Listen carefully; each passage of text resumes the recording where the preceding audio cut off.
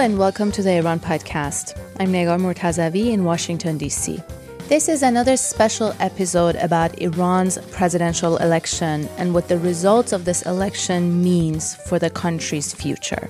This episode was recorded at an online panel discussion hosted by the National Iranian American Council in Washington, and the panel was moderated by Sanam Shantiai. Hello and a very warm welcome to this really important, timely discussion brought to you by the National Iranian American Council. I'm Sanam Shantiai.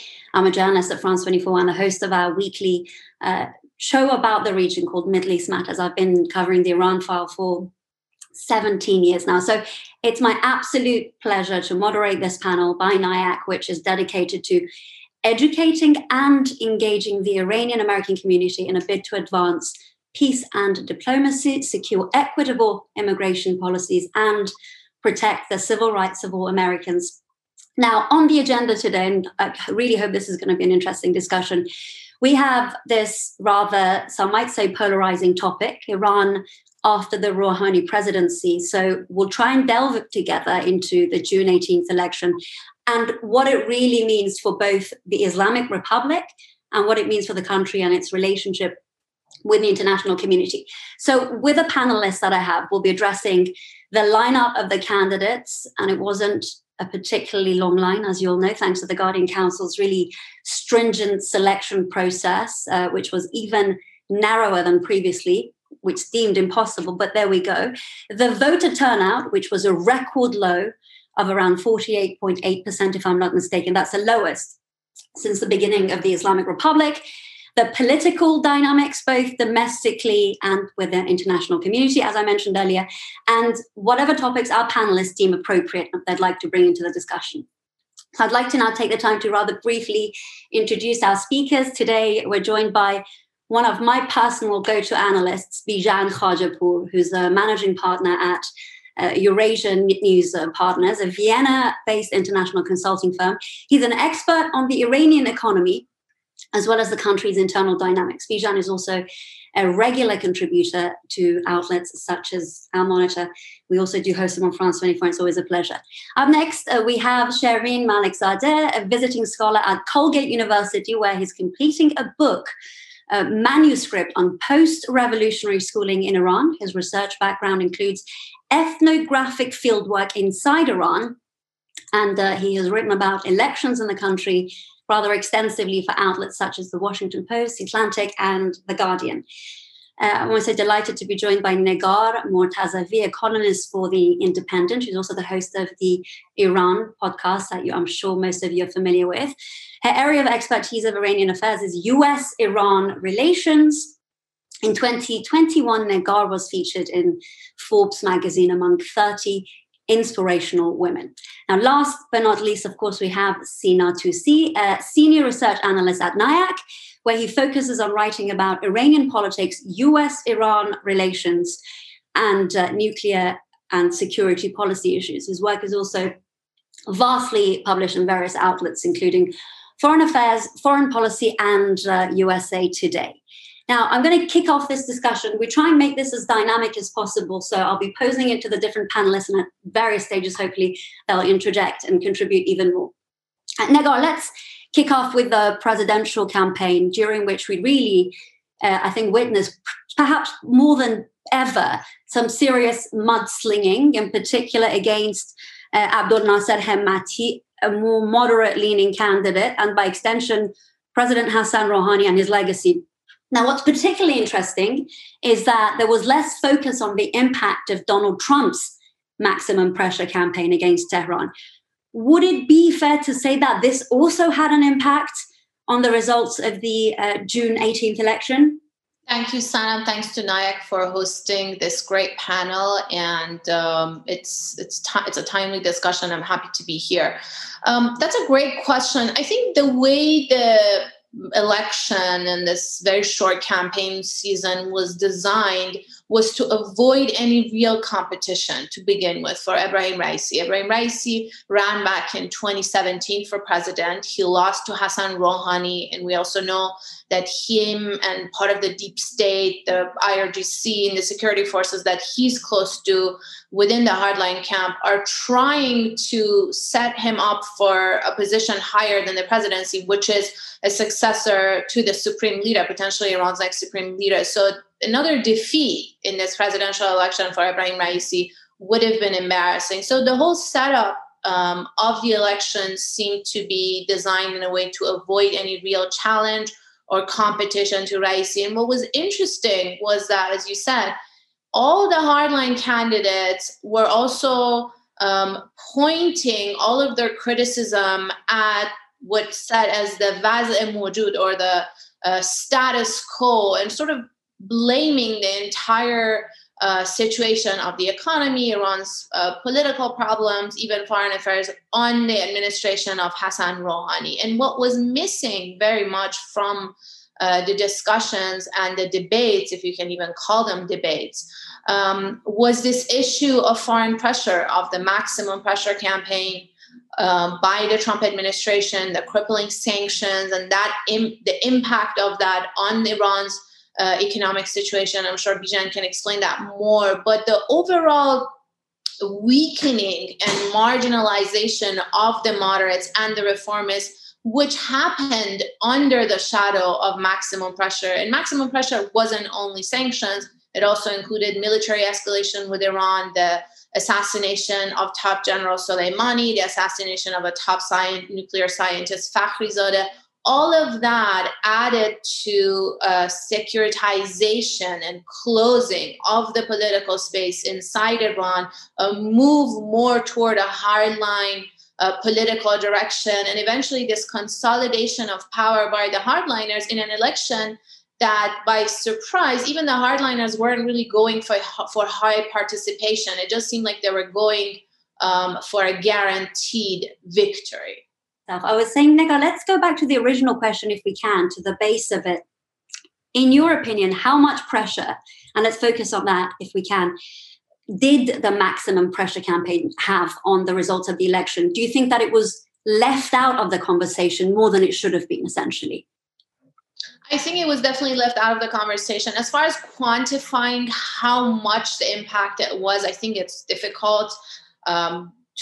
We haven't seen real numbers, but I think it was definitely a determining factor in general, as I said, weakening the moderate mandate, the pro-diplomacy camp, the reform idea within the system or through the ballot box. And then, of course, that combined with the hardline policies of the deep state, of the core of the hardliners, the mass disqualification of candidates, basically, even those who would be interested in change through the ballot box didn't really see a viable candidate or an option to vote for, to participate in the election. So I think this deep voter apathy, frustration, and anger at the entire system, combined with all of this pressure, military sanctions from the outside, and then obviously the hardline policies like disqualification of the Guardian Council led to what we saw as the result of this election. Thank you so much, Negar. Shervin, Negar just mentioned this, quote, weakening of the moderate mandate, and I want to speak about that specifically to you. You know, the election itself, as it's been mentioned by both Negar and myself, I would say it was unlike anything I've ever seen in my lifetime of covering the Iranian vote. It was mentioned, no prominent reformist or centrist candidates were permitted to run. We had, of course, among them very well-known Hassan Khomeini, the grandson of the leader of the Iranian Revolution, who reportedly actually pulled out at the request of Iran's Supreme Leader Ayatollah Ali Khamenei. And then we had the likes of Ali Larijani, Ishaq Jahangiri. They were barred by the powerful Guardian Council. So naturally, we're seeing that many are calling this what it is, right? An engineered election. For you, does this represent the decline, or even if we have to take it a step further, the end of the reform movement and looking further ahead, a turning point in the Islamic Republic? No, I don't think by any means it's necessarily the end of the reform movement. I mean, the reformists, or what became the reformists, were sent out to the wilderness in the early 90s, right? And they came back in a big way in 97. And in fact, since 97 to the present, I mean, to the point you were making about the elections we've seen since we've been watching, I assume since Khatami, at least is perhaps what you were referencing, we haven't seen an election below 70%, minus one, right? 2005, the Ahmadinejad, especially the second round against Rafsanjani. And I think many people took that as a big mistake, right? That was a mistake. And we will never, as reformists or people in the opposition, even if you don't agree with the Nizam, participation is better than staying at home. So for me, the really important question is, why did so many people stay at home? And is it tied to this decline of the reform movement or the closing of the possibility that reformists or centrists or moderates, I mean, these categories are very fluid at this point, would be allowed to run? And I think this election, for me personally, it took them 12 years, right? If we measure since 2009, for the anti-reform movement, the more principleless elements of the Iranian system to finally figure out how to keep people who can catch on fire during the election, who can prevail in a kind of wave fashion, as Khatami, Mousavi, and Rouhani did, 97, 2009, 2013. They finally figured it out. It took over a decade, I think. And, there's an important question. Why did that happen? And what will happen in the next election, which I don't personally have answers for. I have a theory as to why it was done for this particular election. Before I make that point, though, I do want to remind everybody, and I'm sure most of our listeners will know this, nobody expected Mousavi to do anything, right? I mean, he totally caught on fire, a very uncharismatic figure who rose to the moment in 2009. And the same can be said about Rouhani, who was polling in the single digits early on. But by the time the debates came around, he blew up and he won in the first round pretty handily, with a very large turnout, despite the fact that 4 years earlier, we'd seen the violence of the Green Movement suppression. So this year, they figured out, keep those possible range of candidates who could catch on fire. Hemmati was not going to be that guy, out of the picture. And I suspect that what we're seeing, this goes back to what Negar was mentioning, we're seeing an authoritarian state in transition, right? Or preparing the ground. Bourgerdi our friend Merzad Bourgerdi has written a lot about how Khamenei has prepared the terrain for his eventual demise. I mean, he will die eventually, right? And I think the idea that Raisi is, if not to be the next leader, at least a kind of caretaker or a kind of stabilizing force as Iran transitions. Poli-Sci is really keen on pushing this idea that authoritarian states have a hard time transitioning to the next, transitioning power. And I think the decision to abandon this principle of high turnout to stick it to the Americans, which is to me really surprising and fascinating, may be just a temporary maneuver as we go into the next election. But I could be totally wrong on that point, but that's my sense of it. Yeah.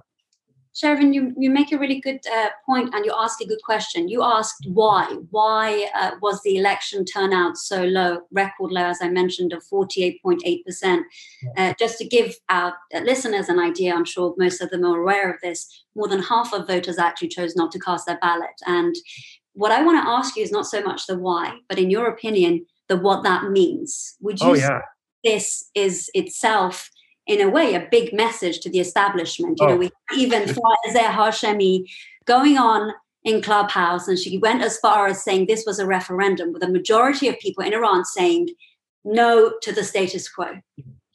Bijan, in a great article recently, pointed out that the effective turnout rate is probably 42%. Second place was spoiled ballots, right? I think it was 12%. So 30 million Iranians did not vote. 28.5 did vote.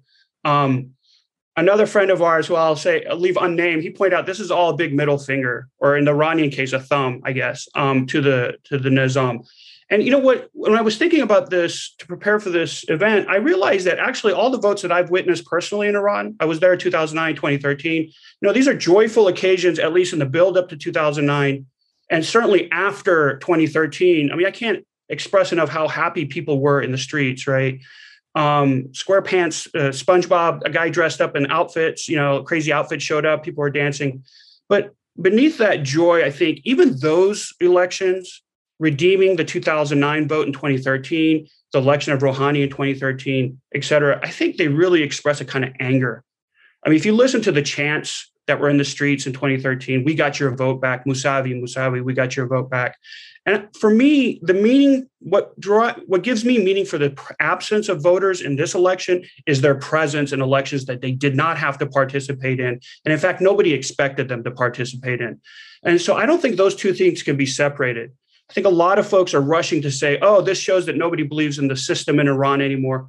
No, in fact, by not showing up, you're demonstrating to the system the dissatisfaction that you feel as a possible participant.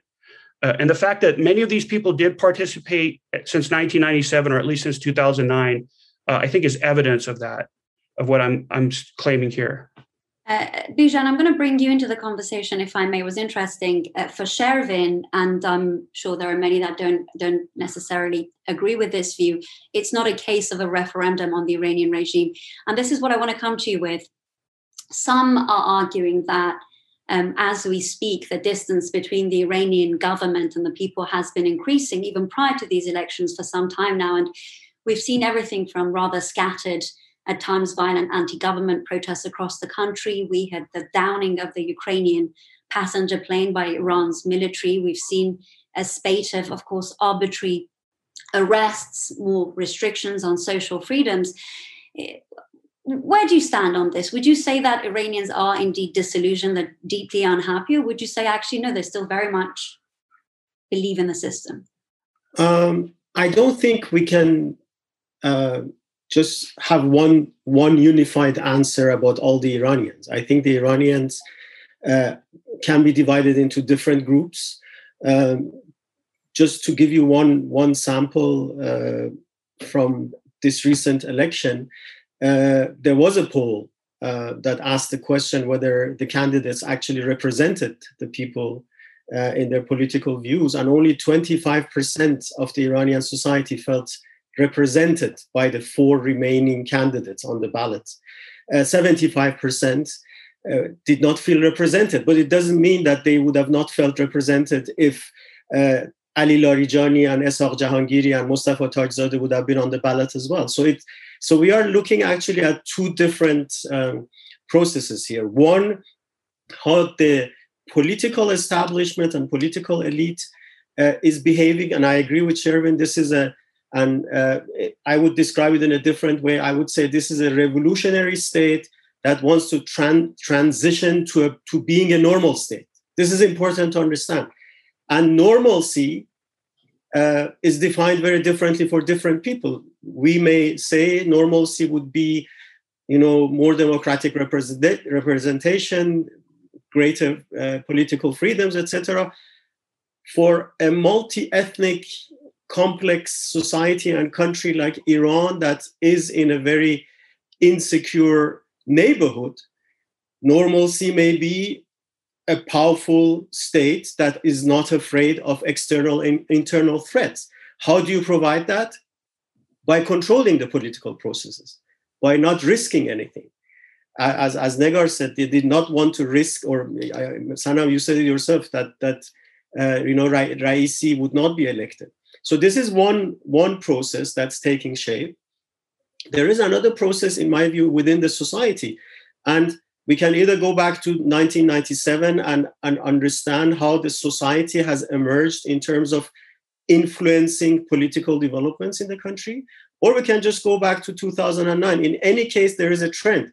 There is engagement, there is disappointment, there are protests, and then the conclusion that street protests and violence is not going to help us.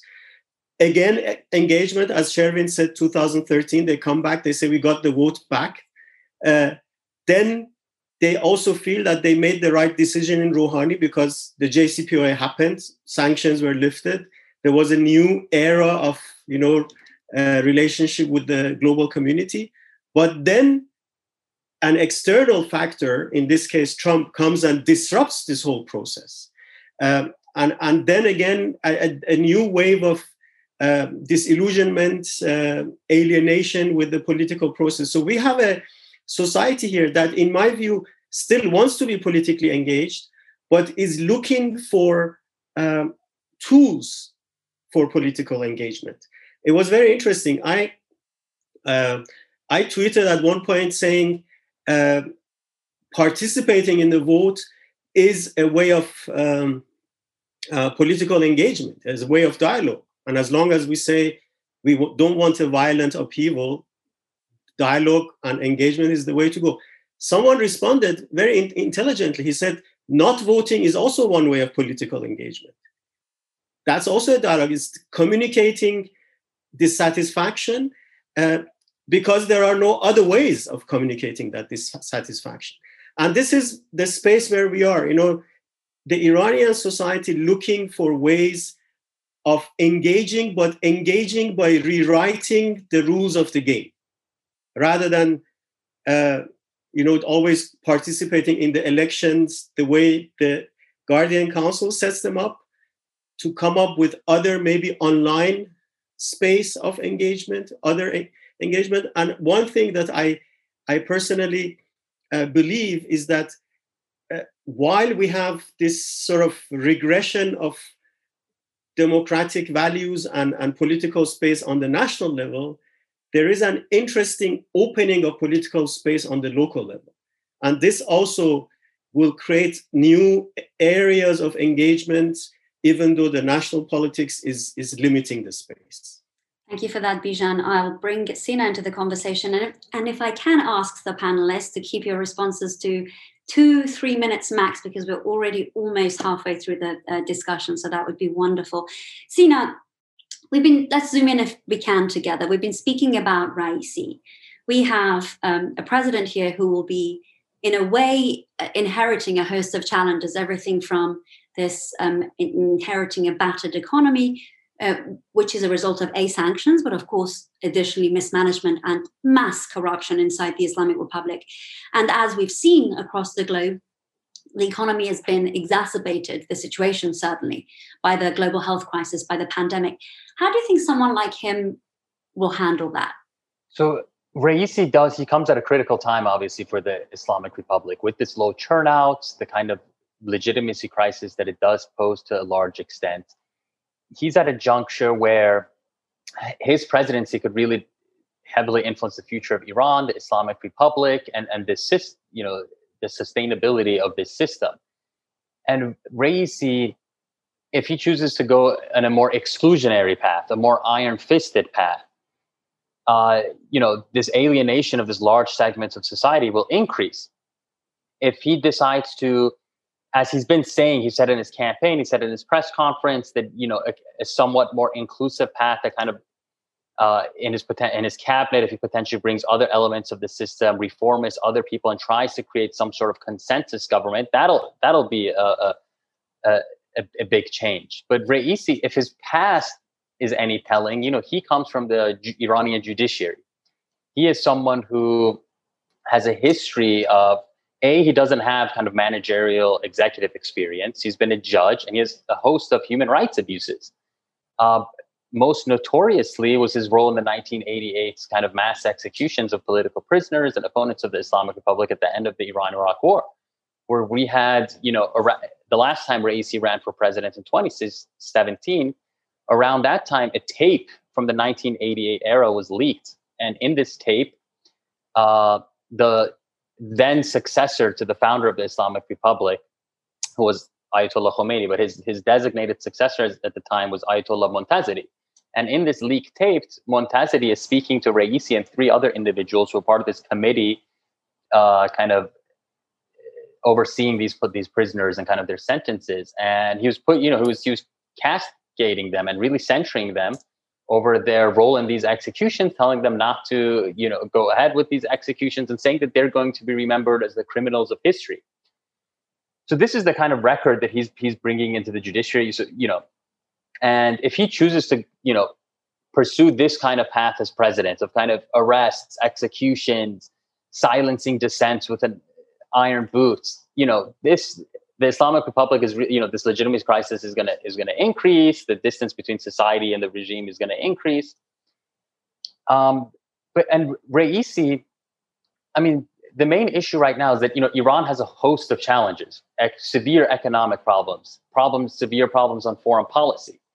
And to resolve these problems requires pragmatism.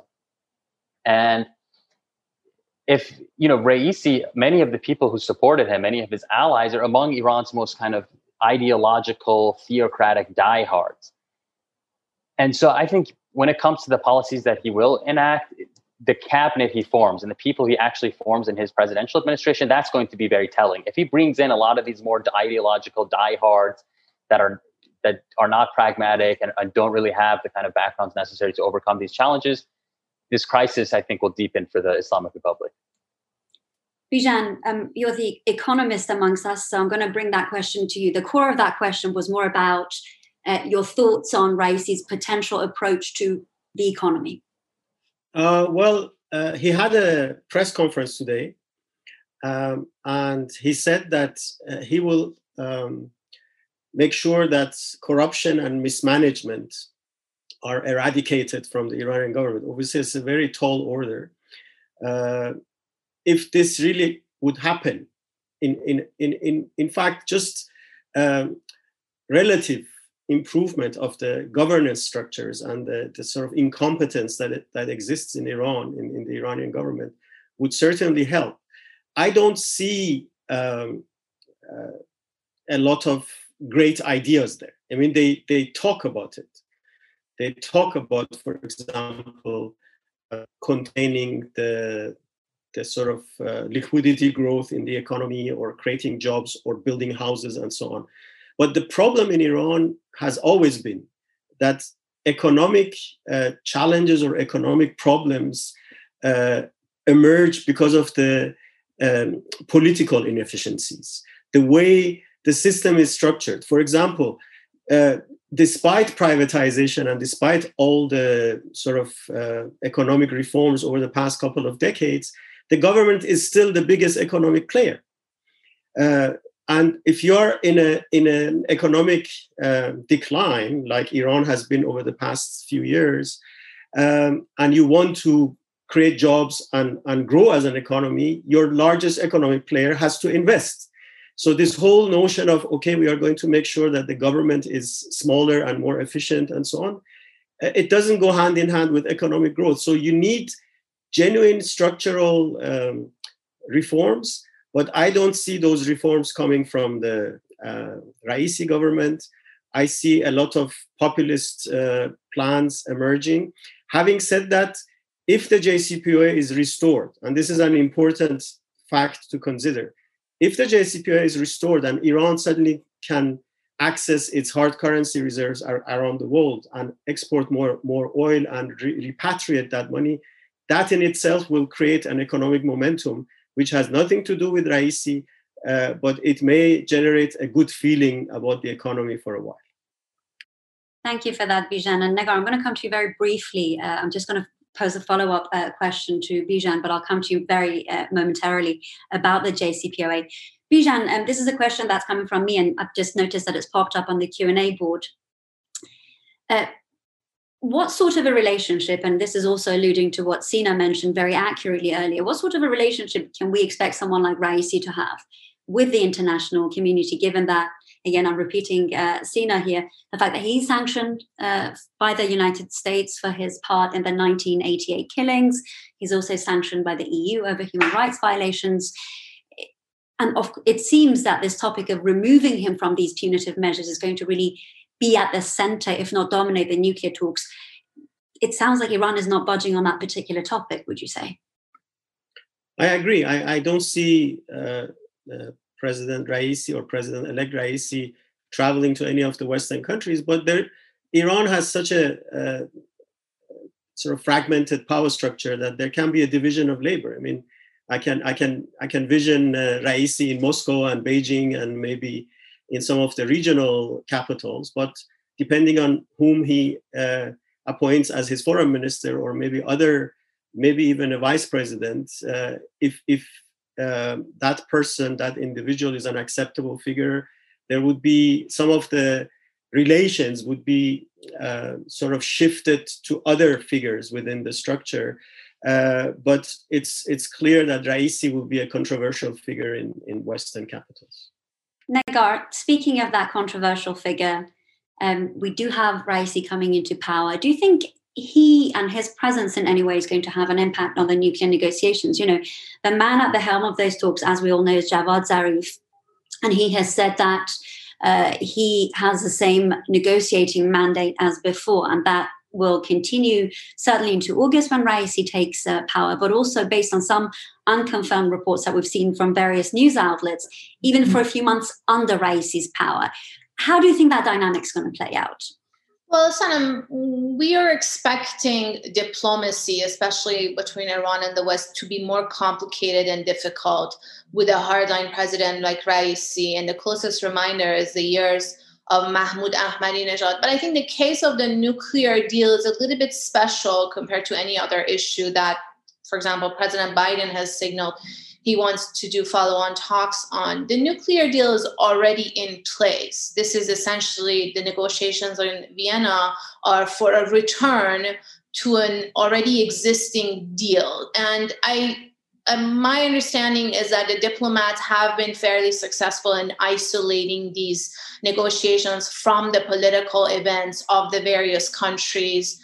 And it could survive a Raisi presidency, the deal, especially if they bring it to the finish line before the actual change of administration in August, like you mentioned. But we know the nuclear deal had the approval of the supreme leader, and even Raisi, even though he comes from the camp that was very much vocal and against the nuclear deal in the JCPOA, he has been signaling publicly that he would support the deal. So I think that continuity is something we can expect when it comes to the JCPOA, but anything beyond the JCPOA on the nuclear program or issues other than the nuclear deal, Iran's regional policy, the missile program, and other issues that both the Americans and also Europeans are interested to discuss with Iran is going to be complicated and more difficult with a hardline president, possibly a hardline foreign minister, and also a negotiating team, which everyone is reminded of how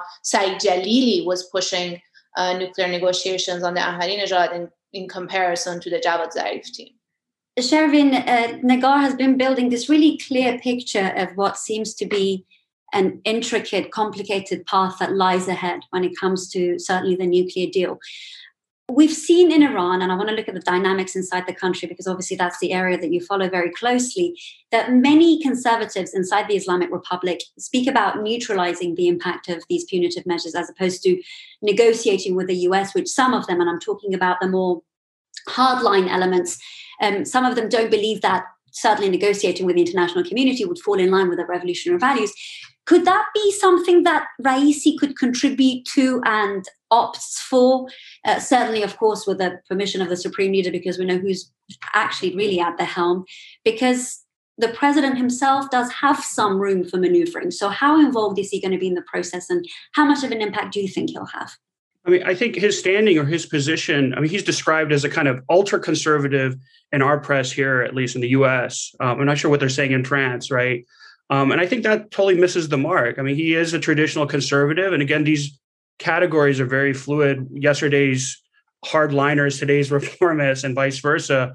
But I suspect that his approach, I mean, and his contributing influence will be on maintaining this idea. I mean, in my writings, at least, I've steadfastly held that Iran's a kind of foreign policy approach or attitude towards at least the region, certainly, if not the beyond to the Western powers, is the maintaining and preservation of the sovereignty of Iran, right? I mean, to me, this revolution is about preserving a kind of authenticity which will enable that preservation of Iran as a country. The revolution's purpose is to do that, I think. And I think Raisi falls very neatly into that camp and approach. So negotiations with the U.S., anti-imperialism defines the identity of many of these more conservative elements of the regime.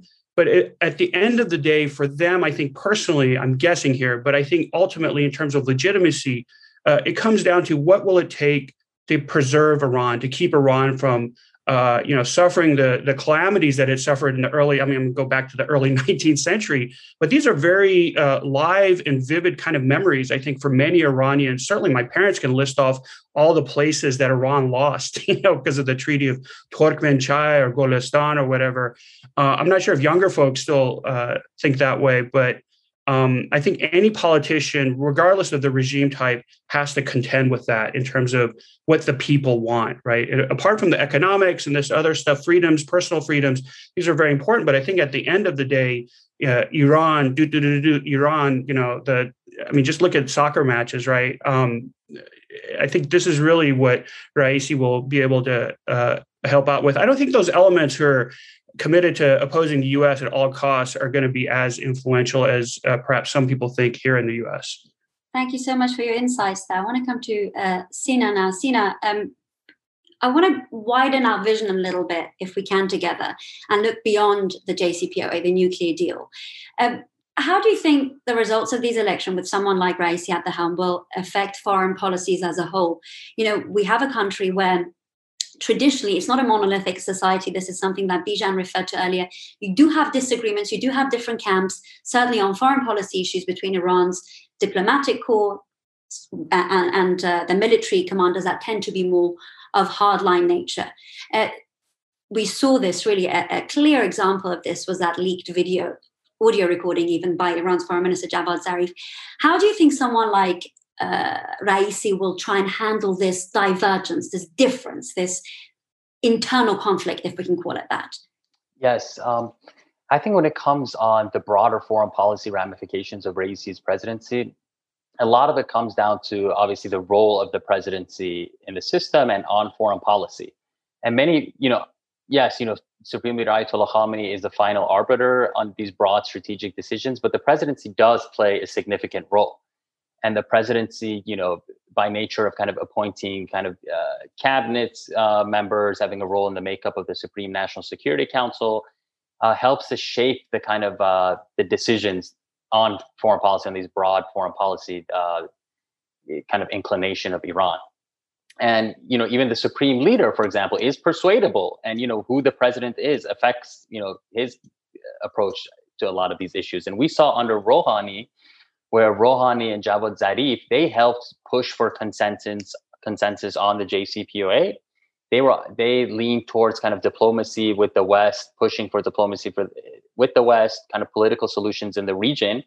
And as you mentioned, Sanam, the leaked Zarif tape really brought to the fore a lot of the differences that existed between like the Rouhani administration and other powerful institutions in Iran, namely the Revolutionary Guards, and kind of their preferences for foreign policy. And Zarif said in that tape that, on a lot of these issues, that the battlefield commanders and the battlefield had its preferences met and achieved over what the diplomatic corps in Iran wanted.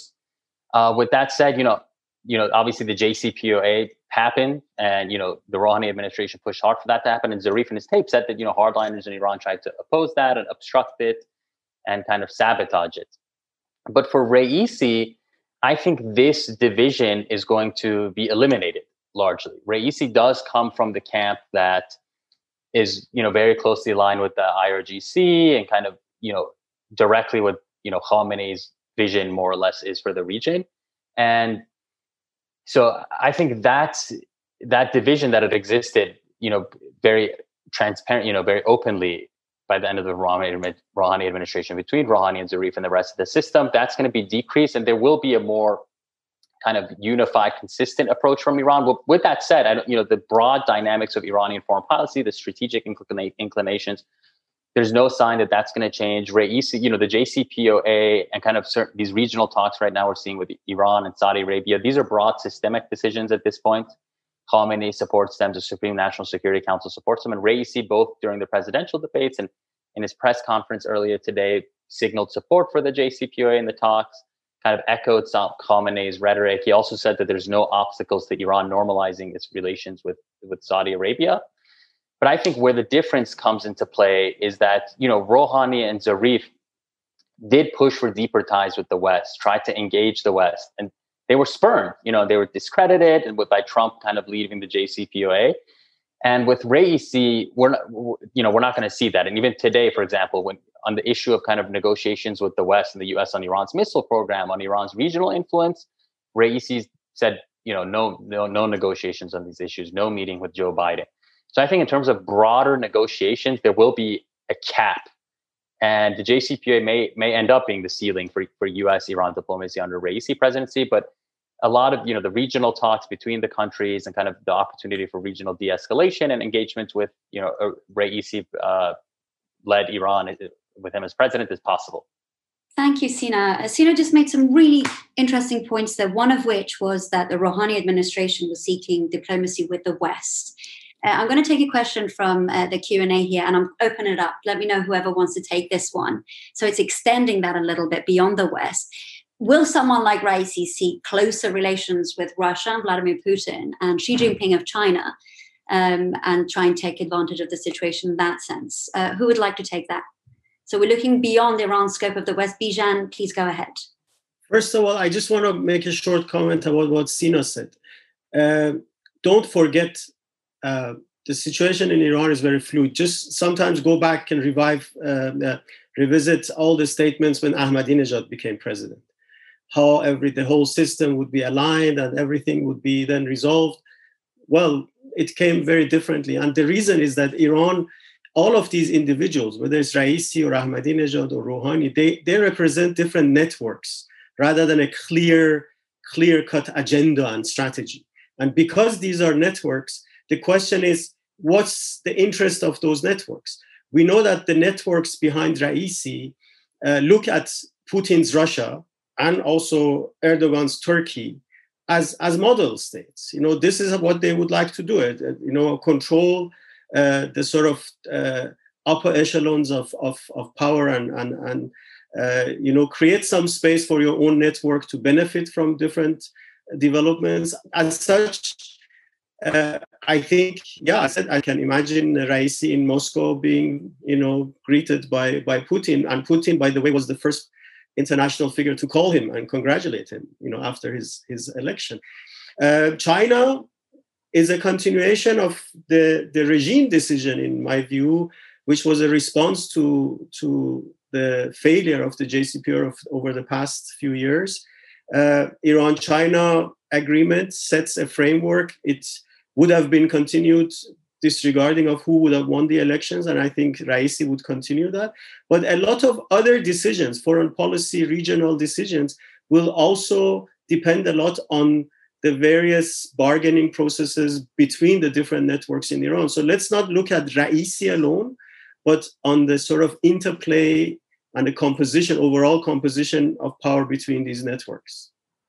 Sanam, can I add a quick comment to that? Very quickly, if you can. Yes. I agree with Bijan. I just want to add that even his travels physically, the logistics to the West is going to be complicated. As mentioned, Raisi has been sanctioned by the US. I don't even think he can come to New York for a UN General Assembly, which is something that's been popular with Iranian presidents in the past. His travels to Europe for any form of bilateral or engagement is going to be complicated. He's accused of gross violations of human rights. So naturally, when you don't have that kind of westward looking when it comes to the economy and trade, the East, China and Russia and these other countries, as Bijan mentioned, would become more important and take priority. Sharon, I'll come to you now. So China and Russia potentially taking more of a center stage, as it's just been mentioned by some of the panelists. Sina earlier very briefly alluded to the fact that Tehran and Riyadh have been trying to negotiate with each other. Talks are ongoing. This is mediated by Baghdad. How do you think that's going to develop or regress even under a Raisi administration? I suspect that there's so much ambiguity around the relationship between Riyadh and Tehran, right? In the sense that, again, they're positioned as these sort of diehard enemies who cannot be reconciled in terms of their national interests and regional interests.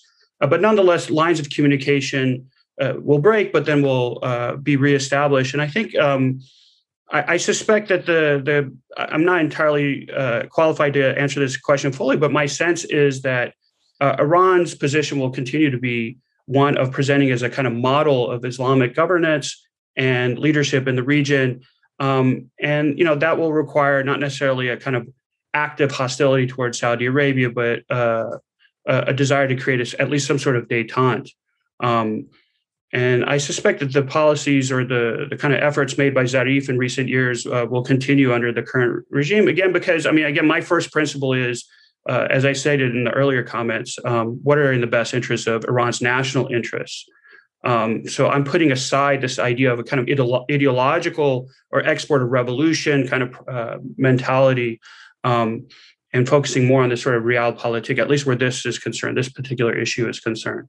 Thank you, Shervin. Sina, I'm going to come to you. We have a question from the Q&A segment, and it falls in line with what we're discussing. The question is, any idea who Raisi might be choosing for foreign minister? It seems to me, I will not mention who the me is because we can't verify the users in any way. It seems to me this may be the key to predicting what demeanor the Islamic Republic will bring to general diplomacy and what kind of face it will present to the outside world. Merci. Yeah, it's a great question. And like I said, the cabinet he forms, his personnel will kind of inform his policy, and we'll get a better idea of like the kind of approach he's going to take to governance and foreign policy. On the post of foreign ministry, which is very important for foreign minister, it's unclear. There's a lot of speculation out there. Some people say potentially like Amir Abdullahian, who was Iran's former deputy minister towards the Arab world and Middle East, and he's been an advisor to Mohammad Bagher Ghalibaf, the Speaker of Parliament. He's more aligned with the conservative camp, but also worked under Zarif for many years with more of a regional expert. And for example, Raisi has really emphasized actually in his public rhetoric that he wants to try to, his focus is going to be on enhancing relations with Iran's neighbors. So maybe Abdullahian could be a significant contender. Others that are mentioned are Ali Bagheri, who served in Ahmadinejad's foreign ministry. Also comes from Iran's conservative camp, was critical of kind of a lot of the negotiations that led to the JCPOA and the Rouhani administration's approach. Someone like Saeed Jalili, who, was a presidential contender at this time again. He was Iran's former chief nuclear negotiator under Ahmadinejad. He's kind of in the West, his reputation is that he was very intransigent, very hard to negotiate with. Negotiations did not progress under him. And he dropped out of this recent race in favor of Raisi. So people are speculating that maybe, he might get a senior post. And I think if someone like Jalili were to get that post, it would be a strong signal that he's going to have many expect, a hardline approach with the West, and, is going to have a cap on any kind of engagement with the West. Thank you, Sina. A number of options on the table. That was super insightful. I'm going to come to Negar now. And I think anyone who follows this Iran story is aware that many observers and analysts have been saying that these elections are as much about electing a president as they are about the issue of succession.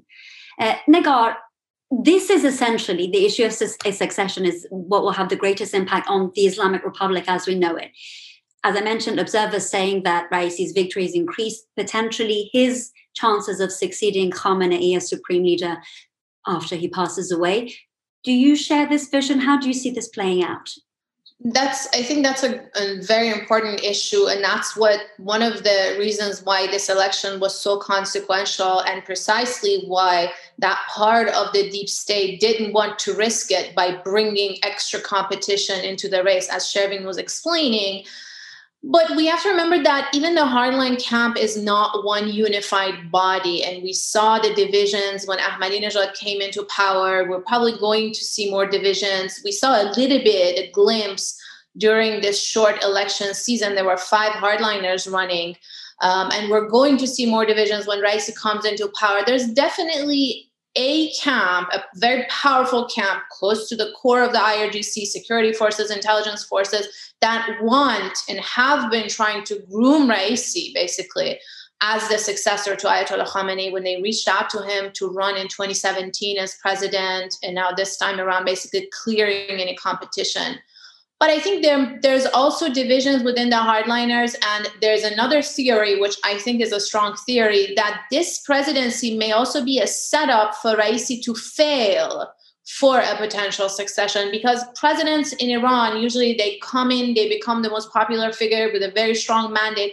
But by the end of their 8th year, their second term, even someone as popular as Khatami, they usually are put in a position of unpopularity. They leave would not as much as they came in. There's usually this hopelessness in any form of change or reform that people expected from them. So this could potentially be, and these may be competing camps. So both of these theories could be true simultaneously, that one part is trying to groom Raisi for a succession. And we know Khamenei was a president before he became supreme leader. So this is the natural stepping stone for someone to become a successor, an unknown figure to at least be president before a potential succession scenario.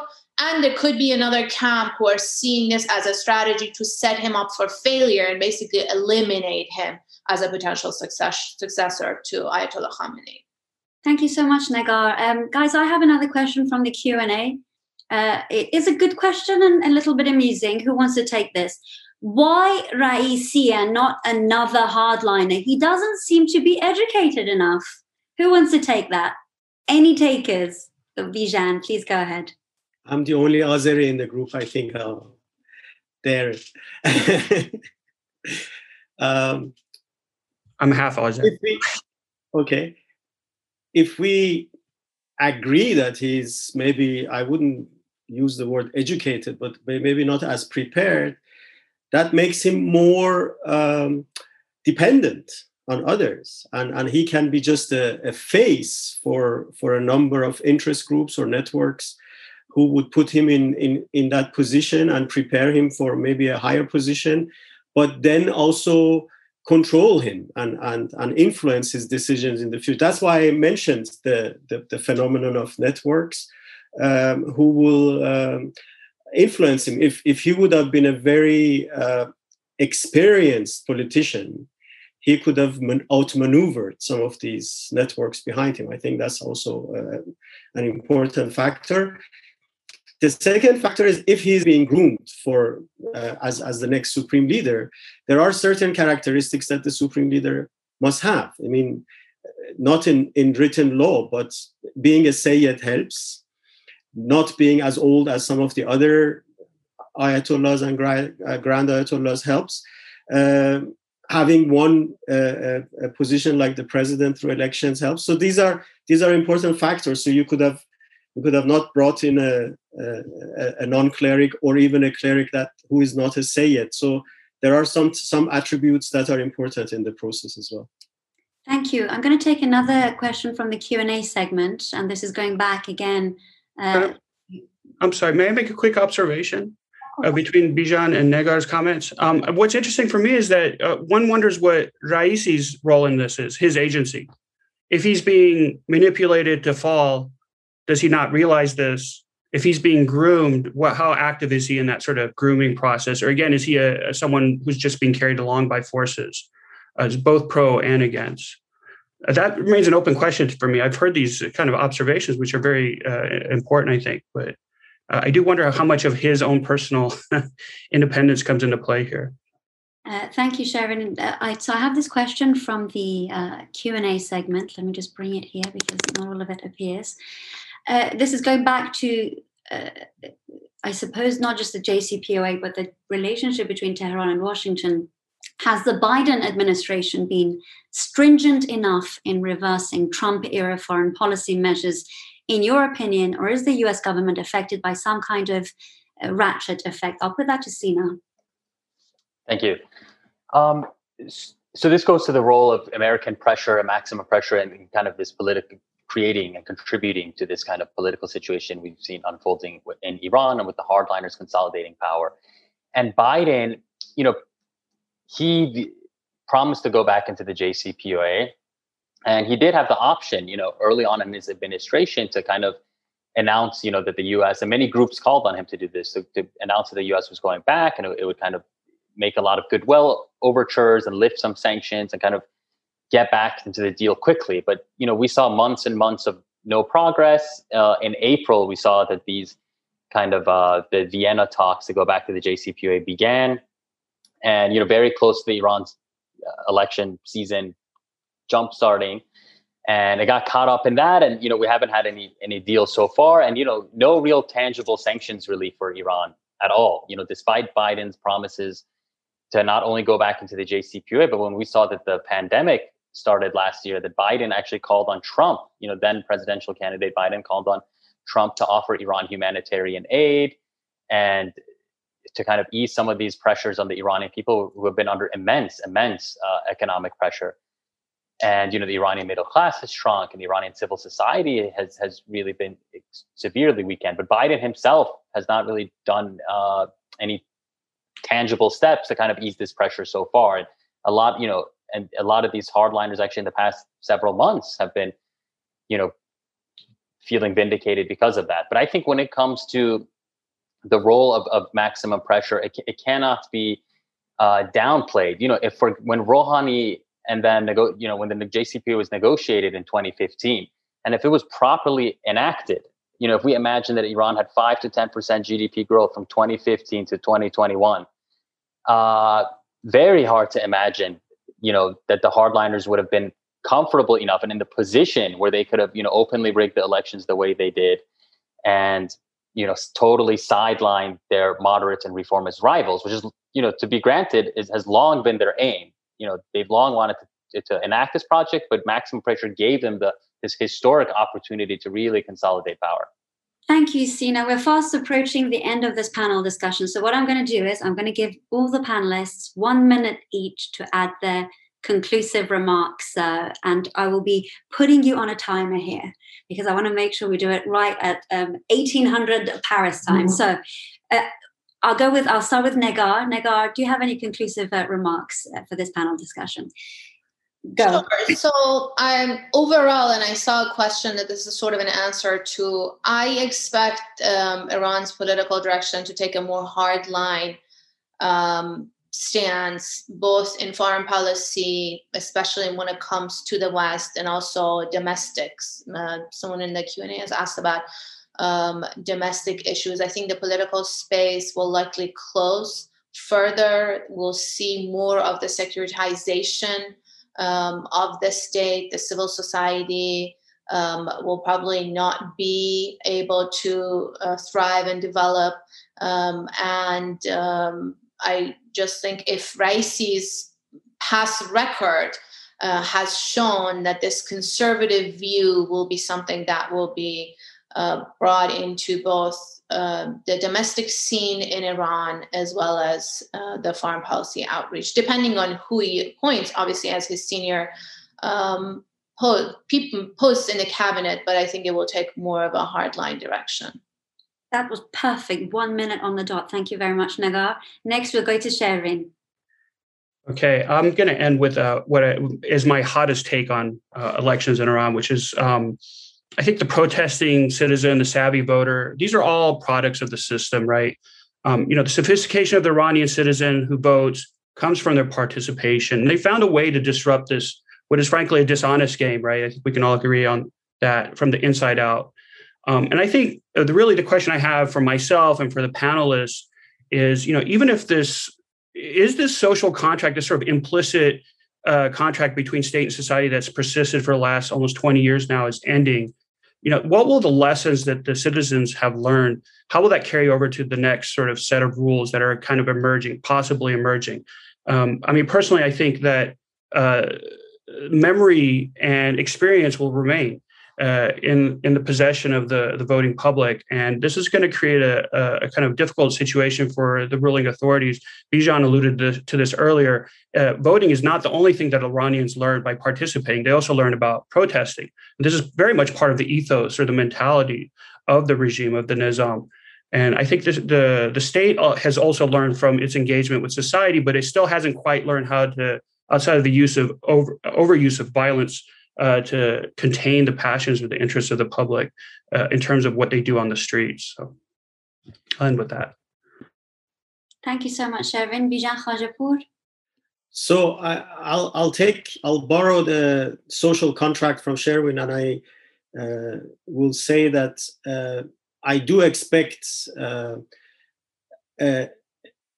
attempts to increase legitimacy, because this was a illegitimate political process to present Raisi or select Raisi as the next president. But there will be attempts to increase legitimacy in other areas, in the economic, maybe social, cultural fields. And as I mentioned earlier, on the local council politics level. And that's what we have to watch. Two parallel processes, one limiting space at national level and one hopefully opening space on local level. And just one final sentence. The Islamic Republic will not remain a static phenomenon. This fluidity will continue. Within the presidential debates, there was a lot of disagreement between Jalili and Raisi, even though we think they belong to the same faction. So expect some new levels of disagreement as well. Thank you, Bijan. Sina Tusi, as a representative of NIAC here at this panel, can you offer your closing remarks, please? Thank you. I would say when it comes to U.S. policy towards Iran, that America cannot double down on a failed policy, and maximum pressure failed in every way. It resulted in Iran's nuclear program expanding and the region becoming more unstable. Took the U.S. and Iran to the brink of war. It really decimated the Iranian people, impoverished them, shrunk the middle class, weakened civil society, and helped contribute to this, consolidation of power we've seen by this, a lot of the most authoritarian elements inside Iran. So President Biden, by going back into the JCPOA, can not only put the lid on Iran's nuclear program, but by easing these sanctions, can give Iranian civil society kind of room to breathe and empower, the Iranian people. If they become more economically strong and prosperous, they can better kind of advocate, and kind of Iranian civil society would be strengthened to the degree where it could, be a force for change.